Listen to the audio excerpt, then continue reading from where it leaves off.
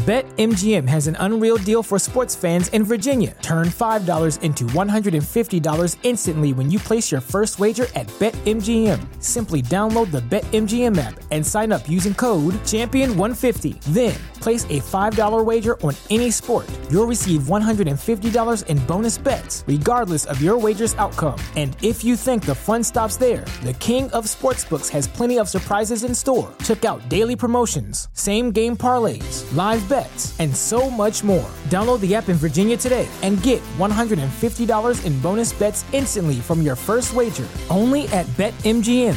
BetMGM and GameSense remind you to play responsibly. See BetMGM.com for terms. 21 plus only. Virginia only. New customer offer. Subject to eligibility requirements. Rewards are non-withdrawable bonus bets that expire in 7 days. Please gamble responsibly. Gambling problem? Call 1-800-GAMBLER. Promotional offer not available in Washington, D.C. What's so special about Hero Bread's soft, fluffy, and delicious breads, buns, and tortillas? These ultra-low net-carb baked goods contain zero sugar, fewer calories, and more protein than the leading brands, and are high in fiber to support gut health. Shop now at hero.co.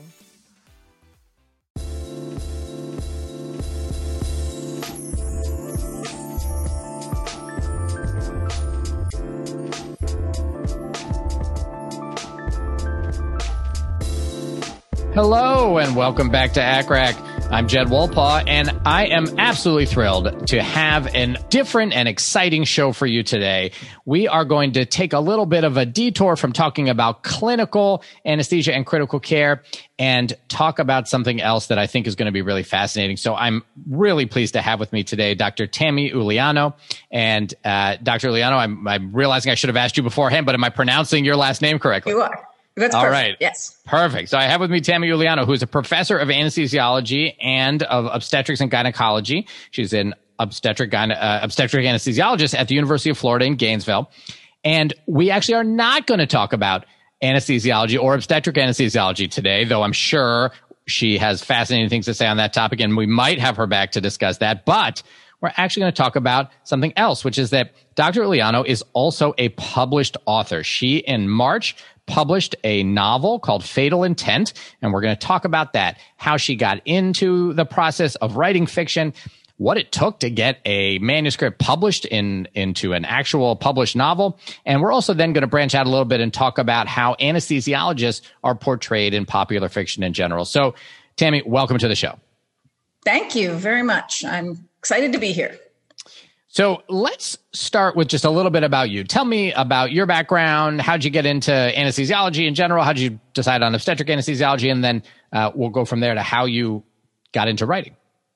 So I'm a University of Florida lifer from undergrad all the way through, and was going to be an engineer, and then decided I wanted to do medical research. And then somebody told me, to do that, you need to get a doctor, you need to be an MD. And I said, okay, that's what I'll do then. So sort of a circuitous route. Went to medical school, was not a particularly enthusiastic student at the time. Tried to drop out a couple of times, actually. And the second time I went to drop out, I met Dave Paulus, who was an anesthesiologist, and he introduced me to Mike Good, who was working on the first anesthesia simulator. So it sort of combined my engineering interest and medical interest and physiology. And so I started spending all my time when I should have been studying, probably, working on the simulator. And that kept me in medical school and convinced me to go into anesthesia. And I really enjoyed that project and continued teaching with it. That was my early career focus, was figuring out how to teach with full-scale patient simulators and running the medical student clerkship. And then J.S. Gravenstein, who some people might remember, he was the first person to start the anesthesia program at University of Florida. He and I collaborated to write Essential Anesthesia from Science to Practice, which is an introductory anesthesia text, really geared toward very beginning residents and medical students. And when we finished writing that, he said, let's do something else. And so he suggested we start a fiction book, which we did. Unfortunately, he fell ill and passed away, but I had the bug then. So I started trying to write a different one and pretty quickly realized I had no idea what I was doing, that just because I could write a medical textbook and research papers didn't mean that I knew anything about writing fiction. So then I started a different journey of learning into how to do that. So I was a residency program director at the time, and that kind of was getting in the way of my new passion. So I resigned that and other administrative duties, and my kids are all graduated. And so I went part-time, and this is what I do on my non-medical days.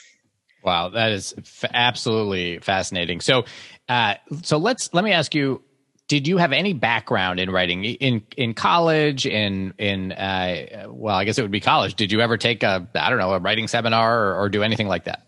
I never did. I recently found some stories I'd written when I was 6 or 7 years old, but I don't think that counts. All right. Well, maybe it's in there somewhere, right? Were they any good? No. I was always an avid reader. And I often, when I would read, would think, oh, that would be fun to write a mystery. You know, the Dan Brown sort of, could you come up with clues for people to try to follow? But I had never really had any training and never sat down and started writing something until this. Okay, so this must have been a big undertaking. And you mentioned that you had collaborated first, at least on an idea, with a prior colleague. So did he have training that kind of, did you learn from him, or were the two of you learning together? He wrote stories for his grandkids, and they were beautiful stories, and he would illustrate them, and they were amazing. I don't think he had any formal training. He was German by birth, and English was a second language, but he wrote just beautiful, but they were, kid stories. And he was also widely read. So I don't think either of us really knew what we were getting into. Sure. But we didn't get very far. We mostly played with the plot for a few months. And how did that collaboration come about? Did he approach you and say, hey, let's write a novel, or vice versa? Or how did that happen? No, it was him. Right as we finished the first book, he said, gosh, this was fun. Let's do something else together. And we talked about writing a book for patients about what to expect from anesthesia. But I looked in Google, and there were several already in existence. And he said, well, then let's write something nobody else can write. And meaning, when you write fiction, any fiction you write is something no one else can write because it's coming out of your creativity. And we were going to focus on the simulator because he was part of that project as well, which it was very fun. Someday I'll go back to that story. Yeah, that sounds fascinating and a fun collaboration. So unfortunately, he passed away, as you said, and you kind of had this idea in your head, though, that this was something that was exciting for you. And so how did you then, did you go through a process of brainstorming different ideas? Did you already have an idea in your head that had been germinating through the process of, kind of thinking about it and talking to him? Take us through that process of how you developed an idea that later became your novel. And was it one of many, or was there this one kernel you had right from the beginning? This particular book was really the only idea I had at the time, which is a little bit troubling. But yeah, so the idea was, from childhood, I had been sort of fascinated, oddly, with end-of-life decisions. When I was in grade school was when Karen Ann Quinlan, which is before your time, but it was a woman who was brain dead, and her husband and her parents disagreed on whether to continue her tube feeds. Actually, I may be mixing her up with the other one. But anyway, it was an end-of-life decision, and should you turn things off? Actually, this was in New Jersey, and the family wanted to disconnect her, and the state of New Jersey said, no, you're not allowed to do that. And she lived for many years on tube feeds, and it was just a horrible situation. And as a 10-year-old, I was part of a debate about what we should do, and I have no idea what I said at the time, but it sort of stimulated a curiosity in me about the fact that there is, when we put our dog down, we just give him a little injection and he peacefully goes to sleep. And that's not exactly how it works with people. And so during medical school residency, we all face these things in the ICU and watch the families. And so I just had an interest in, not an answer for what it ought to be, but an interest in the different sides of it. And so I knew I wanted to write a story that brought those issues up without choosing a side. And so that's where it started. And of course, I made my character somebody that I could relate to. So she's an anesthesiologist. And I knew enough about the operating room to make it a possibility to design my Mercy Killer through there. And it kind of went from there. And it was not a straight road. The book was, I probably started 5 or 6 years ago, and it looks very little like the original version, since I had so much to learn about point of view and how to write in characters and drop clues that aren't too obvious, but that are obvious enough, and what level of medical terminology to use, and lots of writing and rewriting and taking classes and hiring people to read it and tell me what to fix, and lots of rejection from different agents. And finally, I actually met a publisher who was a former physician, and she was willing to read it, even though I didn't have an agent. And so I got really lucky there. Wow. Okay. And I want to go through some of that in detail, because I think this is stuff people don't really know about, and it's really interesting. But let me go back, because this might be a good time to just kind of give folks, and we don't want to give too much away, obviously, because people probably will want to read this, but what can you give us a little summary of the book for, people who might be interested in reading it, and also so we can frame our discussion? Yeah. So Kate Downey is a young anesthesiologist at a university that is absolutely not University of Florida, but just happens to be located very nearby. She sort of stumbles on the fact that some of her older patients having minor surgery, G-tubes kind of stuff, are passing away afterwards, which when you think about it, we wouldn't necessarily know if somebody died 2 days after you put a G-tube in them. If they go home, it's not something we don't follow up patients 2 days later. Right. And so she discovers this just by serendipity and is curious about it. And the surgeon is less than friendly about it. So he's sort of a mishmash of all the unfriendly surgeons that I worked with, which certainly don't exist anymore, but they used to. I've never met one, but I'll take your word for it. Yeah. And then her investigation into this is somewhat thwarted by various people who are less than interested in her bringing shame upon her medical center. And so she's helped by some other characters who are just sort of fun, a medical student. And her aunt is actually modeled after my mentor's aunt that he wanted to put in our book. So she's just German woman who mixes up her English idioms, and she's the comic relief of the book for the most part. And so she narrows down this Mercy Killer for Hire scheme, and then she's trying to find this person before he kills more people. And meanwhile, her husband is in a persistent vegetative state from an IED explosion when he was overseas with the military. And so it brings it sort of full circle back to her own situation. Wow. So sounds fascinating. And I want to thriller, sort of Michael Crichton-ish. Yeah, fantastic. And just for folks who may be wondering, this has gotten quite good press already. And I just we'll put some of this in the show notes, but I just want to read for folks.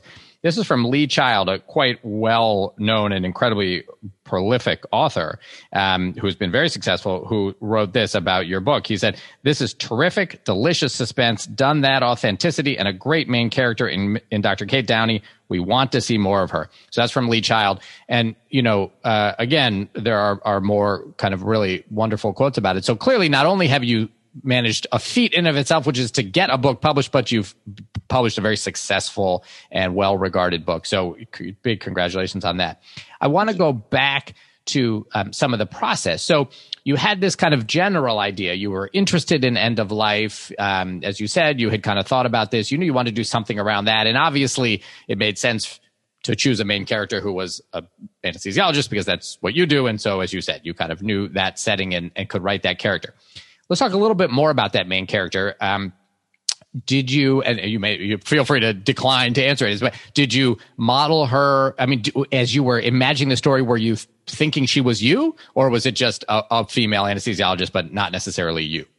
I didn't want her to be me, but they say write what you know when you first start out. And so the more I thought about it, she really was me 20 years ago when I had first started in anesthesia.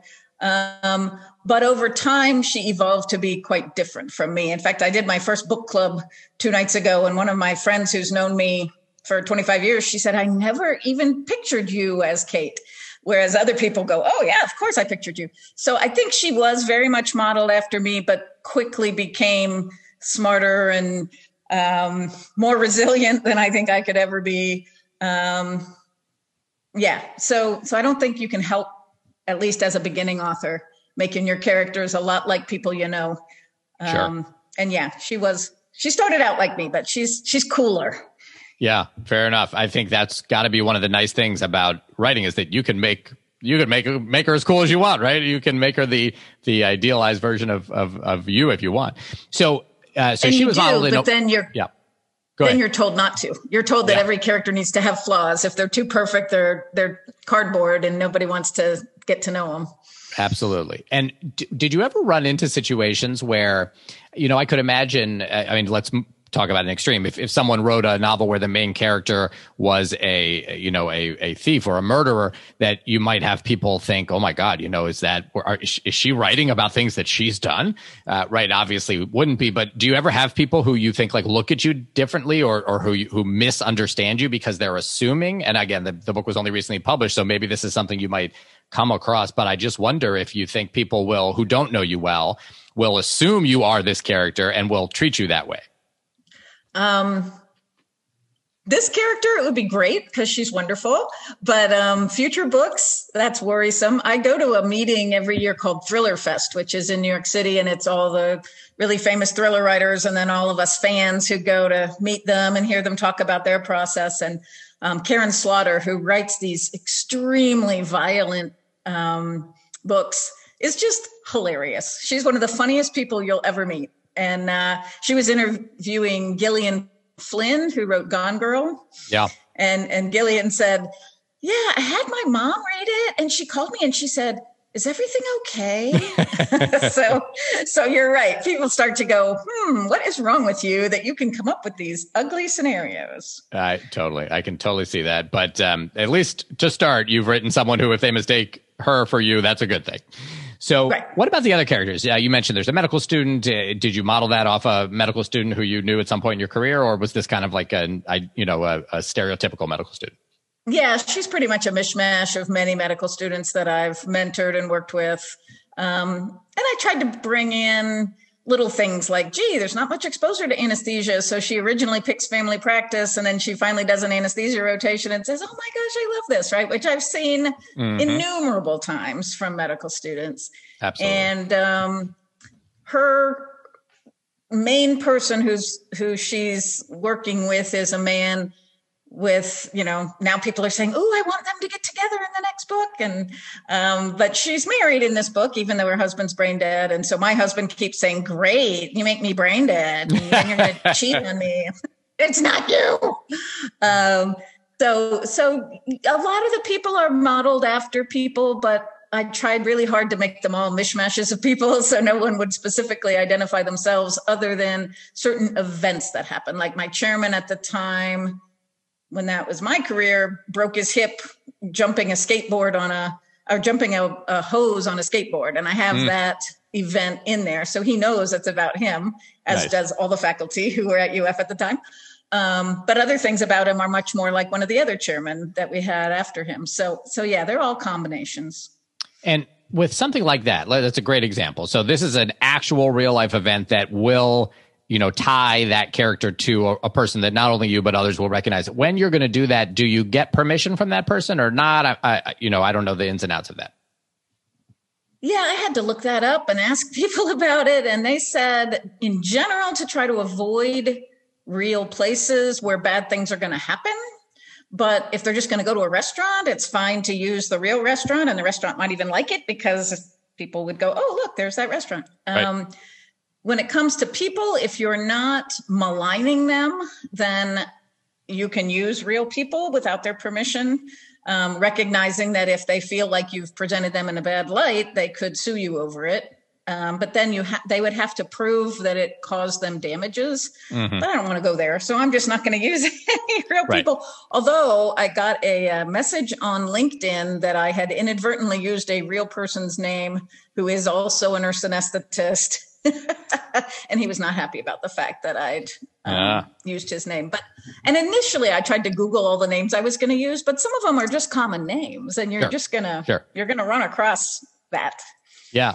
So, okay. So you can ask permission. Don't have to, as long as it's not kind of maligning someone. All right. And then let's talk about names.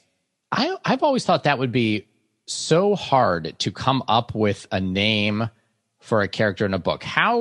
So tell us, how did you come up with Kate Downey as a name? And then, just in general, how do you come up with names? Is it the same as naming a baby? Like, you look through a book and decide what you like? I actually bought a baby naming book so that I could pick, and it's got like the most popular names for each decade, so that when I pick a character who's 70 years old, I can go to that decade and pick a name that's appropriate to that decade, because you don't want to call them Ryan if they're 75. But I find it extremely difficult. And the other thing that's difficult is you're told not to use names that have the same first sound, because readers will get them confused. So then you need a library of all the first sounds of all the character names you've used to make sure you don't have Mr. Smith and Mr. Sorensen and Mr. and I've had to change so many names because of that. So it is not a skill of mine. I tend to, if it's a foreign person or a person with a certain career, just for fun, I'll look up a foreign name for that career, that word translated into a different language. And then if it works, I'll use that. But it is not one of my strengths. Okay. Downey happens to be the name of a good friend of mine. And a couple of times I used friends. People will ask, oh, please put my name in your book. And they don't care whether it's a good guy or a bad guy. They just want their name in the book. So I'll do that when I can. My brother-in-law wants me to. And I said, I can't really use Juliano as a character. That won't work. That's tough. Interesting. And I wouldn't have thought of it, but I completely agree with what you said about difficulty. If you have like a Kate and a Karen and in a book that are in any way similar, it's very hard, at least until you get to know them really well, to differentiate. So that I'd never heard that as a tip, but that makes a lot of sense. All right. So you have this idea, you have this character in your head that's kind of modeled after you as a young anesthesiologist, and you have this interest. Okay. So you've never done any formal training.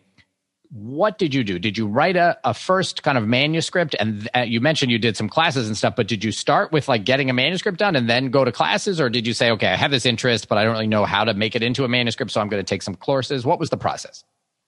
Well, I started by sitting down and going, cool, I'm going to write a book. And I looked at the blank screen and I typed and I deleted and I typed and I deleted. And I went, I have no idea how to do this. And so I went on Amazon thinking, oh, there's probably 3 or 4 writing books. I'll just get one. Well, there's thousands of writing books. And so I bought one on plotting that had good reviews. And it was very specific about, do this first, figure out what your theme is, figure out who your main characters are. And so I went through that almost completely. And that helped me figure out how to write a plot. And then I started writing and realized that I didn't really understand how point of view worked, about who was telling the story and how they would describe something. And so I would start and stop and, I need to look that up. And it wasn't just Googling it and reading a couple lines. It actually required some reading. So it took a very long time to get the first draft down. And I was very proud of it, and it won an award. And then I what kind of award? Did you enter it in a contest or? I did a contest at just a small writing association contest in Washington. And I was very excited and, oh, great, this is my new career and I'm going to excel at it. And then I pitched to a bunch of agents and they sort of looked at me cross-eyed. Actually, one funny story, I pitched to an agent and I said, so it's about this anesthesiologist and she's in the operating room and she's working with a CRNA. And he goes, what's a CRNA? And I said, oh, it's a nurse anesthetist. We have this model where those don't exist. They do actually, and this is what I do for a living. And he goes, rewrite it and bring it to me when you get rid of that fictitious person. I went, I don't think I want to be part of your project. That is wild. Yeah, it's very bizarre. But so then I had it in multiple points of view. So each different character talked during their chapter and realized that probably wasn't best for me. So I rewrote the whole thing from just Kate Downey's point of view. And it's amazing how that changes things. You don't think about it, but all of a sudden anything that happens out of her view, she doesn't know anything about. So then you have to figure out how she's going to find out about these things without a boring dialogue where someone's telling her about it. And it's it's a whole different world. You go into anesthesia, people who don't know anesthesia think, oh gosh, you just put people to sleep and wake them up, no big deal. And then when you get into it, you realize there's thousands of layers underneath all of that. And the same thing happened with writing. I don't know why I thought it would be very simple, but it similarly has tons of layers, and it changes the way you read. Once you know a little bit more about the nuts and bolts, all of a sudden reading is a little bit different because you're analyzing how they accomplished what they did. Yeah.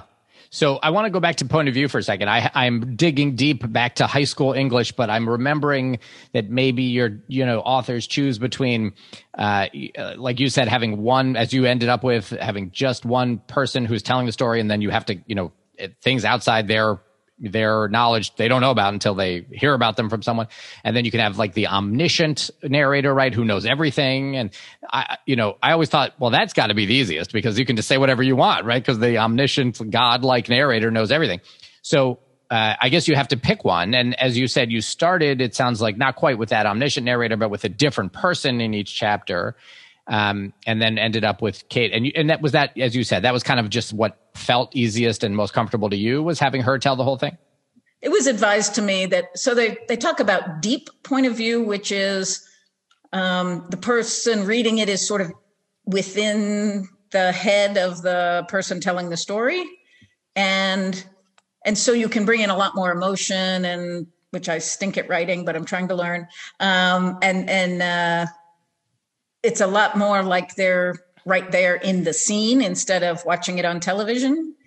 And I enjoy books written like that. So I thought that was how I wanted to write it. The omniscient point of view is very sort of 19th century kind of thing. And apparently those books don't sell anymore. I mean, classics do, but that's not a way to write now. Everything is in what's called close third person, which is you're always on the shoulder of one or another character, or first person. But then you'll find books that break all the rules and they multi-million sellers. So it's a lot of ways to skin a cat. Yeah. So it is. How about dialogue? I always feel like dialogue is one of those things that, you hear discussed, and certainly can either be done incredibly well or really poorly.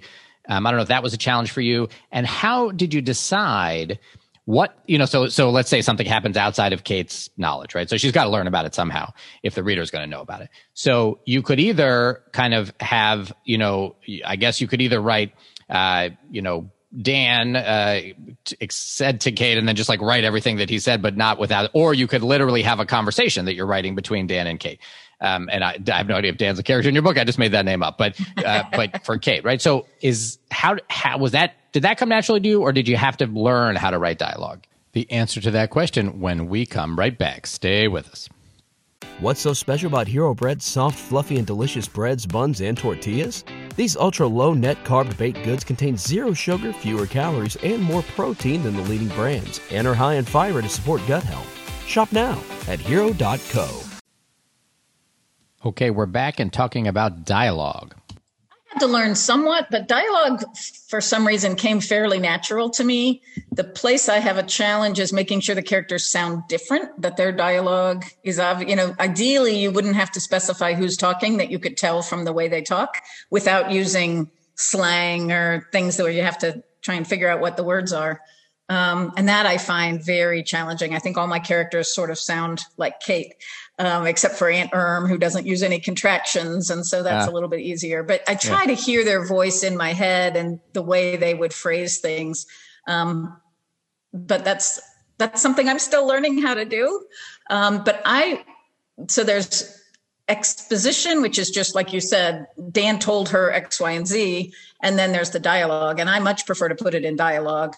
The problem is you want to not just have a ton of dialogue. You want them doing something while they're talking so that occasionally they can say, and then he cleaned the sink or whatever.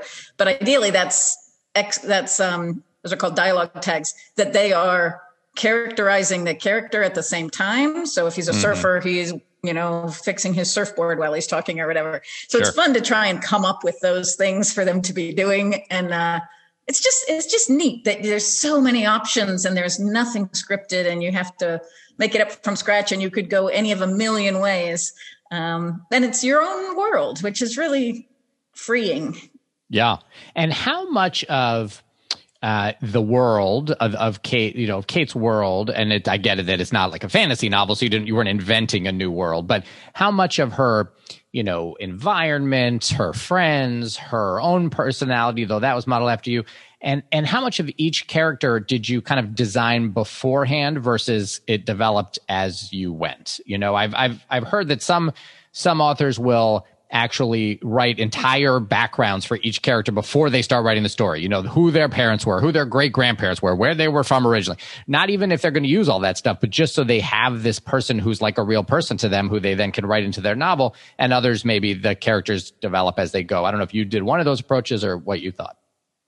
I started, because that book I was using said to do that, I started writing a character sketch. It's things like what color's their hair, where were they born, how'd they do in school. And I got super bored super fast. So I ended up just sort of starting the book and then going back and characterizing them sort of later. And then when I get stuck, somebody told me to do this, and it works great for me, is I start with just a blank piece of paper and a pen. It's this thing that writes and it has ink in it. And having them write a letter about their life. And it's so fun how crazy things come to mind that in their history. And I have a big whiteboard that I do a mind map of how they relate to these different characters. And I keep erasing it and then wishing I could undelete, because I forget that you can't undelete on a whiteboard. So I have a million photographs of my whiteboard over time. But it's eventually they get much more fleshed out, but I don't flesh them out at the very beginning. And I never... Actually, I was talking to this book club and I said, how do you picture Kate? And they were like, well, we picture you. But in the book, I never say what color her hair is. I don't say what kind of clothes she wears other than scrubs and running clothes. So I don't like to read descriptions, so I don't tend to write descriptions. And the buildings are probably all I picture my hospital, but I hope there is enough there for people to picture the space if they've never been there. Sure. Interesting. Okay. So, all right. So you bought this book on how to write, you sketched out a plot, you wrote a version of the manuscript, you submitted it to this contest, you won, which was exciting. And then you started looking for an agent. And what does that mean? Do you email out your entire manuscript to like agents that do you Google book agent? Tell us a little bit about that process. And also, why do you start with an agent? I think most people would think if you have a manuscript, you send it to publishers. So tell us a little bit about that. So there's kind of three routes to publication. One is you just self-publish. You just figure out how to format it so that Amazon will take it, and you put it on Amazon and you put a price on it and you cross your fingers. And that's self-publishing, and it's a great route, but there's thousands and thousands of books published that way every single day. So it's a very low bar for quality. And so it makes it a lot harder because people are going to be skeptical. And then there are others. There's one where you can pay somebody to publish it for you, but that's pretty frowned upon. And then there's some publishers who will take submissions directly from authors. Those are small presses. And there's a little bit more quality control there because they've got some skin in the game. And then there's the big five. It's down to 5 now from about 10 years ago, of the major publishers. And they will only take agented manuscripts. So you have to find somebody who loves your work enough to shop it around to those big publishers. And then the bar to get an agent is it's going to have to be a quality work. And so what you do is there's places to find out who the agents are who are interested in the kinds of books you write, whether it's romance or horror or thrillers. And then they each have a different way that you query them, and you send them a cover letter saying, here's what I've written, here's how long it is, here's my credentials.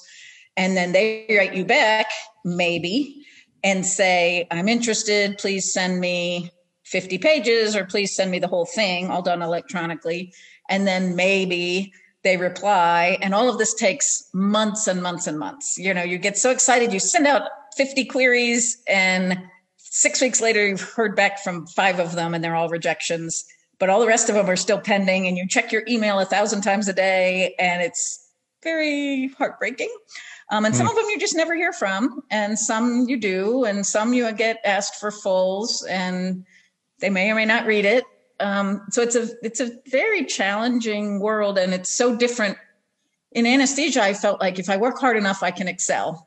If I work hard enough on my research, eventually something's going to work and I can publish it. And eventually I'll find some journal that's going to publish my article. And it's not that way with writing. You could do all this and never get anybody interested in it. You can self-publish, but so it's a different environment. And then the other thing you can do is go to these meetings, like I mentioned, Thriller Fest or the one out west, and they'll have agents there and you actually sit in front of them and it's like a speed dating thing. You sit there, you pitch your book with like a 1 minute, here's what my book's about. And they ask you some questions. And if they're interested, they'll give you a card that says, please send me 50 pages. And if they're not, then they just say sorry.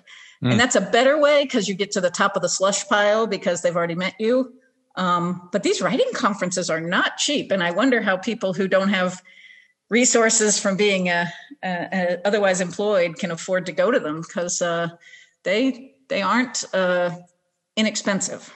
Yeah. Wow. Okay. So you sent your cover letter with whatever else they wanted to a variety of agents, and any memory of exactly how many? Was it probably close to 50 over the years? 50. 50. Wow. Yeah. Okay. 50 agents. And several of them asked for for the whole novel, and none of them went from there. They all said, now this was different versions of it. So some said, your writing's not clear enough yet. And I rewrote it. And then, the next pile, some of them said, oh, I really like it, but it's too dark, or it's not what I'm looking for, or nobody wants to read about medical stuff. I got that. I'm like, there's like 5 television shows all about medical stuff that do incredibly well. How can you say no one wants to read it? And then eventually I was going to one of the big meetings, and they asked if anybody wanted to be a moderator for a panel. And I wrote and said, I would love to moderate a panel on medical issues in fiction. And I got to do it. And then that's where I met this publisher. She was one of the panelists because she's also written several books. She's a family practitioner. Gotcha. Okay. So first of all, this reminds me a little of J.K. Rowling's story, which I don't remember the exact details, but I think she sent her the first manuscript of the first Harry Potter book to at least 25, if not more, publishers, and got rejected by clearly all but one. They all said, nobody wants to read about a wizard. Actually, they told that story at one of our meetings. They said that the guy at Little Brown took it home and asked his 13-year-old to read it. And his 13-year-old said, you have got to publish this. Yep. And then she went from there. Yes, we all know what happened next. So, okay. So amazingly, 50 agents over time.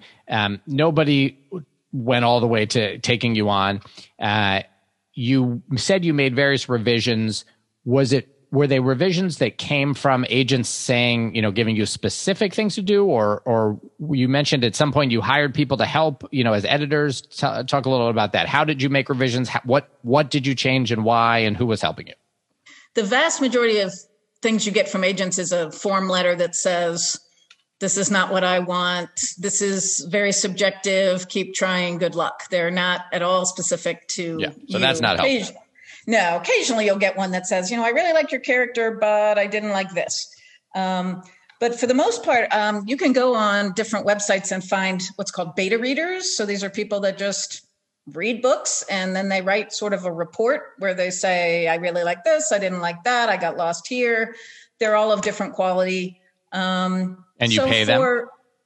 I paid them, yeah. So for my book's about 80,000 words, and for $100, $200, you can get somebody to read it and give you a 15-page review of what they think about your book. So it's very cost effective. And so if you get 3 of them and 2 of them have the same complaint, you can go, oh, I need to fix that. Yeah. Very often you'll have 3 of them with 3 different opinions about the same sentence, and that's a little more challenging. Yeah. 80,000 words is about book. Sorry, 80,000 words is about how many pages? About 300 pages. 300. Okay. All right. Sorry. What were you saying? 250 words a page. About Fatal Intent's 321 pages. Yeah, romance books are shorter and fantasy books are longer. And these are all things you have to learn. What's my target? How long should this book be? Yeah. So Mostly it was beta readers, and then also people get critique partners. So you get another writer who preferably is about at your same level, and you each exchange chapters and tell each other what you like and what you don't like. I haven't been as fortunate in that way of finding compatible critique partners, but that the beta readers have been very, very helpful. And then I also, for a different novel that I've written, hired an editor, which is not inexpensive. And she gave me ideas to go back and fix this novel. And I think it's an infinitely better book than it was 5 years ago. Sure. And I think I know more about writing, but as I write the sequel, it's similarly challenging going through it, but it's still fun. I imagine. So, okay, you serendipitously, you're on this panel and you meet this publisher, and she's interested in the book. So she takes it, reads it, and says, I want to publish it, or, what's that process? She did. Okay. I sent it to her, and she wrote me an email and said, we love it. We'd like to work with you. When we set up a phone call, it was actually 2 days after I got my knee replaced. I was on the phone with this publisher, and being a smaller press, they don't have an army of editors and things. And so it was pretty much the book I submitted. There were a few changes that they wanted. It was very minimal. Whereas if you go with a big house, they're going to have you rewrite, from what I hear, depending on who you are, and somebody junior like me, they would probably want me to rewrite 20% of the book. Which would be challenging because it's your baby, and you may disagree with what they want you to fix. And then that was in January of 2020. And it was March of 2021 when it was published. So that's from a publisher. So what happened in there? Well, they only publish 1 or 2 books a month. And so that was just the next opening for their publication. But it does take months. So for getting the cover, they hired an artist and he came up with a cover and I didn't like it. And then they redid it and that took a couple of months. And then I had to solicit the blurbs, those phrases on the back cover from authors that I'd met. And that took months because you've got to email them. They've got to agree to do it. Then you have to wait until what's called the ARC, the advanced reader copy. So they publish a paperback of the book that's not been fully line edited, sent out well in advance so that reviewers can read it and start reviewing it. And so those went out in May, and then the cover was finished in November. So they had to have the blurbs back by November in order for them to get on the cover. And then publicity, advanced publicity. I mean, there's this whole business. They send those books out to hundreds of people around the country so that they'll read it and write a review that will be available by launch day, so that it can get early press. And then it's really fascinating how much there is to it. And I don't know how somebody who self-publishes, they don't have access to all these bookstagrammers, which I'd never heard of, people on Instagram who just say, hey, I read this great book. I would never could have imagined all this that you are talking about. So, okay, huge amount that goes into it. How about the title? Was that your original title or did that undergo changes? That's a funny story. I called it Do No Harm. I thought that was an awesome title. That title came to me very early in the process. And I called it Do No Harm. Every one of my files is DNH version 72. Yeah. And one of the first things they said at our first meeting with the publisher was that title won't work. And I said, why? And they said, because there's 12 books named Do No Harm, and there's a movie called Do No Harm, and no. And so they said, think about it and get back to us. And I ended up just writing down, I went through bunches of books and wrote down words from their titles. And then I made a sheet with one word on one sheet and another word on another sheet. And then I slid them next to each other, putting the words together. And we came up with about 10 that way. And Fatal Intent was one of them. And then that was my favorite. And they thankfully agreed to it. But I had to prove to them that it wasn't the name of multiple other books. There actually are 3 or 4 other books, but there's a finite number of words you can use. That's right. There's only so many words. I like Do No Harm, but I get that if there's a lot of other ones named that. Okay, interesting. So you ended up with the title and then this whole process. And then in March, it actually came out. And what does that look like? Does coming out mean that it is in bookstores, available on Amazon, all of the above? All of the above. Yeah. So it shows up on Amazon for pre-orders 2 or 3 months beforehand. And the publisher decides how it's going to launch, and they set the price point. And so they said it's going to come out in hardcover and ebook and audiobook. And so those all came out. And now the paperback doesn't come out for a whole nother year. Mm-hmm. And then they had submitted it to some things. And so we were fortunate to get picked by, it's called BookBub, which is just a group that sends out book deals. They chose it for a book deal. And so that really helped because if you get a BookBub deal, you have to sell it for $1.99. So it helps a lot when you're a brand new author for people to go, oh, it's only $2. Oh, yeah. I'm willing to shell out $2, but not $27. Right. And so it was a lot of, the day it launches, you're supposed to be going on book tours, but of course with COVID, there's no book tours, which is probably good because I'm not sure I would really thrive in that environment. And so I did a virtual launch where people were on Zoom, and it was done at a bookstore. And we just talked about how I wrote the book. But otherwise, now that it's been out a month, it's sort of calming down. I've got a few other podcasts to do, and they do these blog interviews where they just send you questions and you type out your answers and then they post it. And it always seems like I had a conversation with so-and-so. No, you didn't. You sent me questions. Right. Interesting. Them. Okay. So now the audiobook I'm curious about. I listen to a lot of audiobooks. Love them. Did you read it yourself? And if not, did you have any say over who the reader was? So it's really interesting. In the original contract, they said, we will decide whether to do an audiobook. And when I had it reviewed by an attorney, I told them an audiobook's really important to me because that's how I get the most of my reading done. Yeah. And so we added a phrase that said, if you don't do an audiobook within 18 months, I get to do it. And it wasn't going to be me. I was going to hire someone to do it. Sure. And so after it'd been out for a month and I emailed them and said, what's the status of the audiobook? And they said, oh, it's almost done. It's like, what? Whoa. I assumed I would have a voice. I had already started paying attention to who read the books I was reading to see who I wanted. And they'd already hired somebody and done the whole thing. So it's good. It's very good. I've only listened to snippets of it, but my husband doesn't read it all. And he listened to it and he liked it.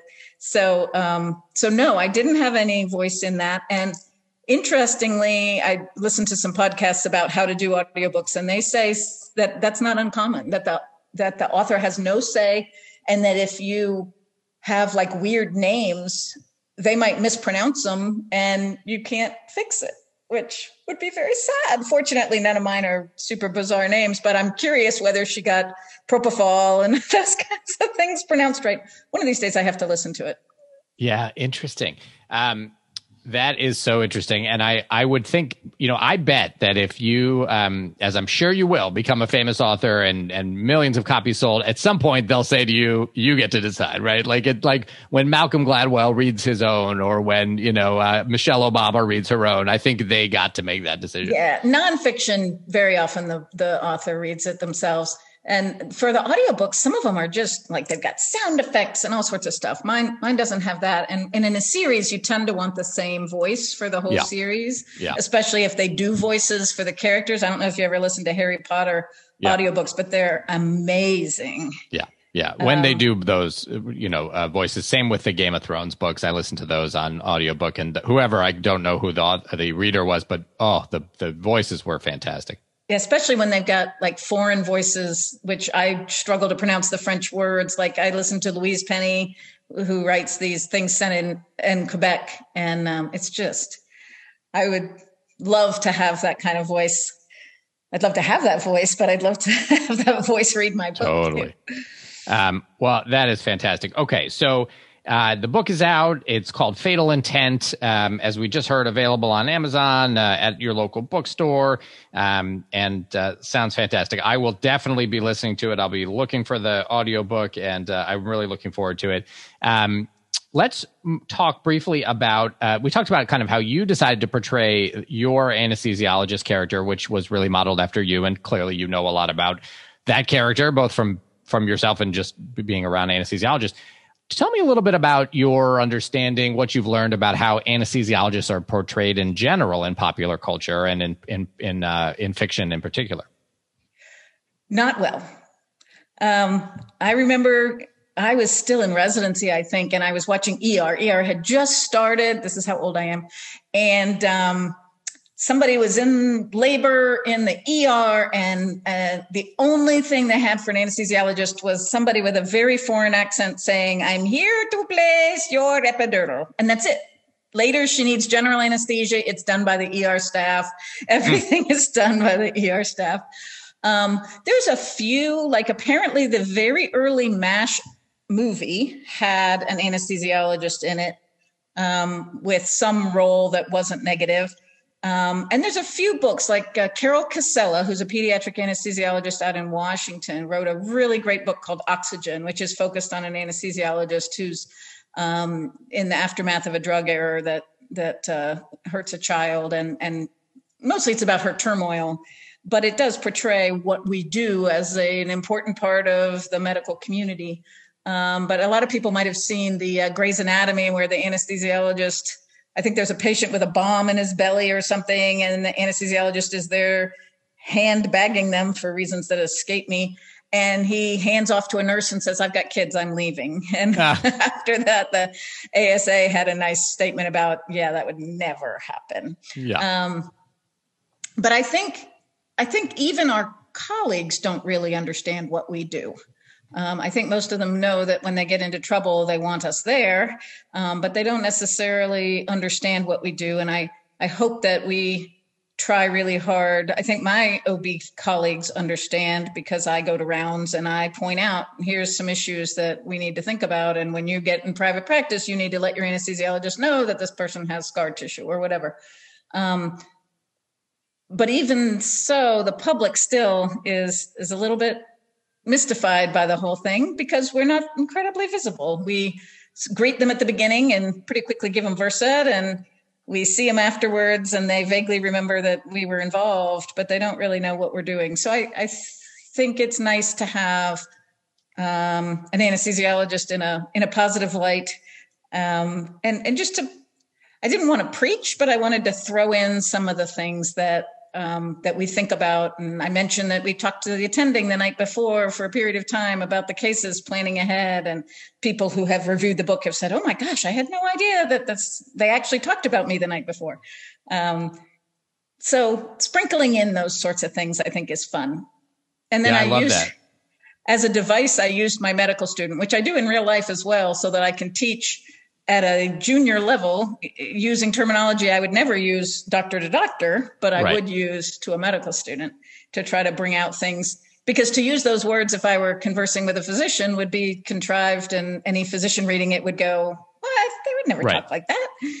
Right. No, I love that. What a neat way to do it. And I'm glad that you are trying to put out some accurate information about what we do. It is funny. I mean, I remember a patient one time when I told them that I would be, getting them off to sleep and taking close care of them while they were asleep and then waking them up at the end. They said, I didn't realize you stay the whole time and then wake me up. I thought you just put me to sleep and then leave, which is just astounding for us. But, if this is how it's portrayed in TV, then why would they think anything else? So I'm glad we'll have an accurate representation out there. Thank you for doing that. I was, when I was a medical student, I was on my anesthesia rotation and I was working with a colleague, and we went into a room and he was explaining the anesthesia, and she said, "What does it take to do what you do?" And he said, "Well, after high school, you do 4 years of college, 4 years of medical school, 4 years of residency." And she goes, "Oh, you could be a doctor." And he went, "Well, in fact, I am." That is great. Yep. That's about right. All right. Well, Tammy, this has been fantastic. Anything else you want to add before we move to our random recommendations segment? The only thing is, even though we are all doctors and theoretically knowledgeable about end-of-life issues, if you have not yet got a living will and your family members don't have living wills, I strongly encourage you to do that. We all see these things, but we never really think it can happen to us. And I highly recommend that everybody have that conversation with your parents and your loved ones and make sure you understand what they want and that they understand what you want. Yeah, absolutely. Fantastic. Great advice. I give the same to everybody, and I think it's crucial to do that. Well, Tammy, thank you so much. Let's turn to the portion of our show where we make random recommendations. What do you have to recommend to the audience, other than, of course, your book, which I think we all can agree people should check out? I would love that. So my first one is a movie that I think everyone should watch. It's not highly popular, but you can find it. I think it's on Netflix. It's called The Ultimate Gift, and it's got some stars in it, and of course I can't name any of them, but it's about a young man who was a child of privilege who had some bad things happen to him and is now living sort of a hedonist life, and his grandfather posthumously guides him back to recognizing what's important in life. And it is just a phenomenal movie that everybody should watch with their kids, maybe not with super little kids, but I think it will sort of reset your focus of priorities. And then 2 books. One is called Man's Search for Meaning by Viktor Frankl. The first half of it is about his experience in Auschwitz. He was a physician who ended up as a prisoner in Auschwitz, but then he developed something called logotherapy, which is he went back to school and became a psychiatrist. And it's about finding meaning in life. And I reread the second half of it every couple of years because it's just a really great view of how to keep your life on track. You can see I have a theme here. And the other book that I just read, it just came out, is called Think Again by Adam Grant. And it is about, he's a social scientist, something like that, at an Ivy League school. And he's done a bunch of research on how we make decisions and how we think about things and how we keep our minds open to changing our opinions when the facts come to light that are different than what we thought they were. And especially in the current climate, I think it's a very important book for everybody to read. I wish we could make it sort of required reading because it really is good about not being so set in your opinions that you're not willing to listen to opposing views. Love it. That sounds fantastic. Definitely we'll check those out. Thank you. I'm going to shout out a new podcast by Anesthesiology News. Yeah, people may remember they've done a podcast now for a few years called The Etherist, but this is a new one they call Ask the Experts, and it's very cool. Actually, they've taken anesthesiologists from around the country who are well known for one thing or another and interviewed them and just kind of asked for audience questions beforehand. And so done a bunch of interesting question and answer with these anesthesiologists from around the country. There's a recent episode that I'm going to specifically recommend with Amy Pearson, who's a wonderful anesthesiologist who was very involved as the president of the Women in Anesthesiology group and is still very involved. And so a lot of the questions have to do with kind of busting some of the myths of why there's a pay gap and, you know, what we should be doing to help foster and support our women in anesthesiology. So I think it's really well done. Amy does a fantastic job, and the podcast in general, I think, is great. So check that out. Anesthesiology News, Ask the Experts, and we'll put a link in the show notes to the 3 ones that you recommended, Tammy, and to that as well. Well, this has just been fantastic. Thank you so much. I hope the book is a huge success. I'm sure it will be. I look forward to reading it or listening to it, and wish you all the best.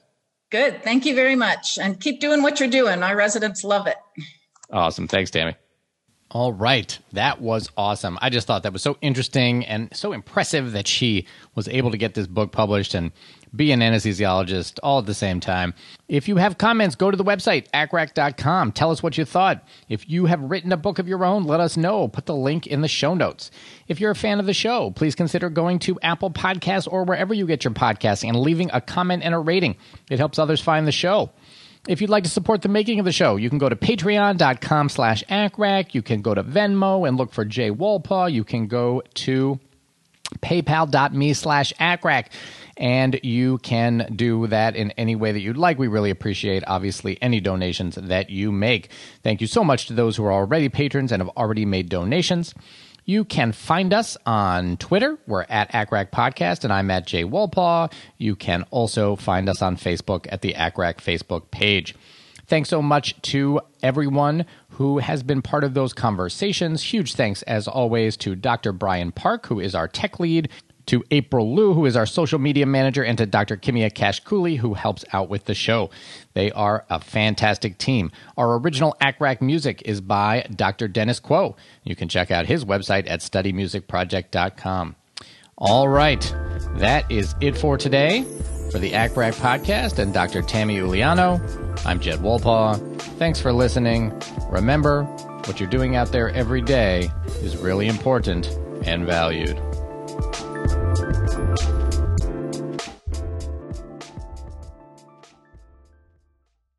What's so special about Hero Bread's soft, fluffy, and delicious breads, buns, and tortillas?